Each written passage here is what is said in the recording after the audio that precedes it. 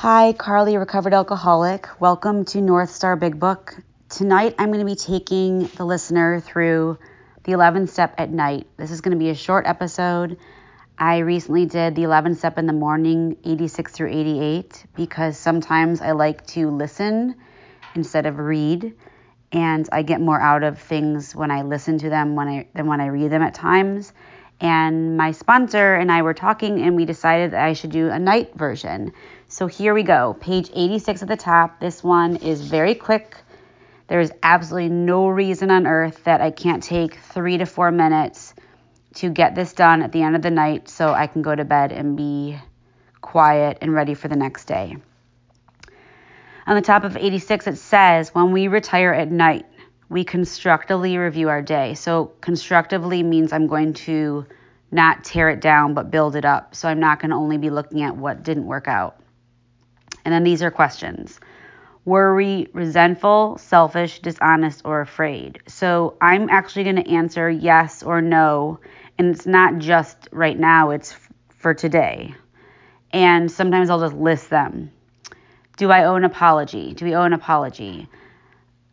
I usually will be able to see that because I've done a 10-step throughout the day. But if there's something that comes up, I can take a look at that and talk about it with my sponsor the next day.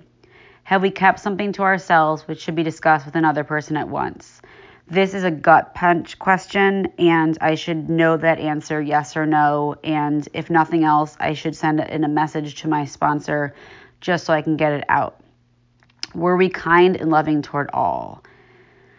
So when I think about this one, I really want to think about, did I behave the way I wanted to behave today? Did I treat people with kindness? What could we have done better? This is the first question that's really asking me to think about where I could have changed my behavior, where I could improve it. And it's going to help me think about tomorrow morning when I'm thinking about the day ahead, how I want to behave. So one of the things I really want to focus on about what I could have done better for tomorrow is respecting the people in my life where they are. Right now, during COVID, I'm really only with very few people, and those people are my children, and they're all struggling in their own ways, and I need to respect the kid that's struggling in school, on the computer at home, and the kid that is mad when he has to go on a walk with his mom every day and not play digital, and I just need to respect them where they are. Were we thinking of ourselves most of the time? So did I spend the majority of the day thinking about all the fears I have, all the things I can't do, or did I think about the people around me, in my community, and in the world, and how I can be useful to them? Or were we thinking of what we could do for others, of what we could pack into the stream of life? So I know there's many things we cannot do today, but there are many things we can.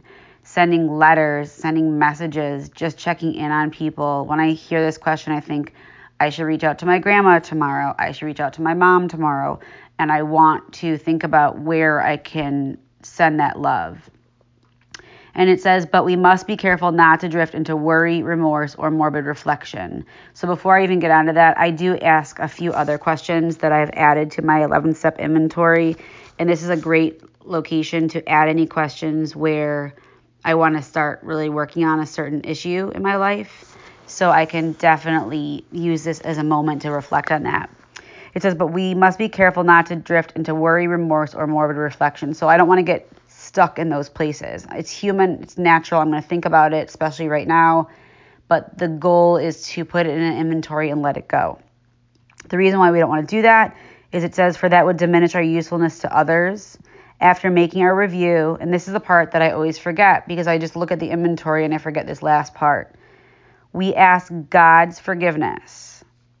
So we ask God to help us let go of this and to forgive it and to start over tomorrow.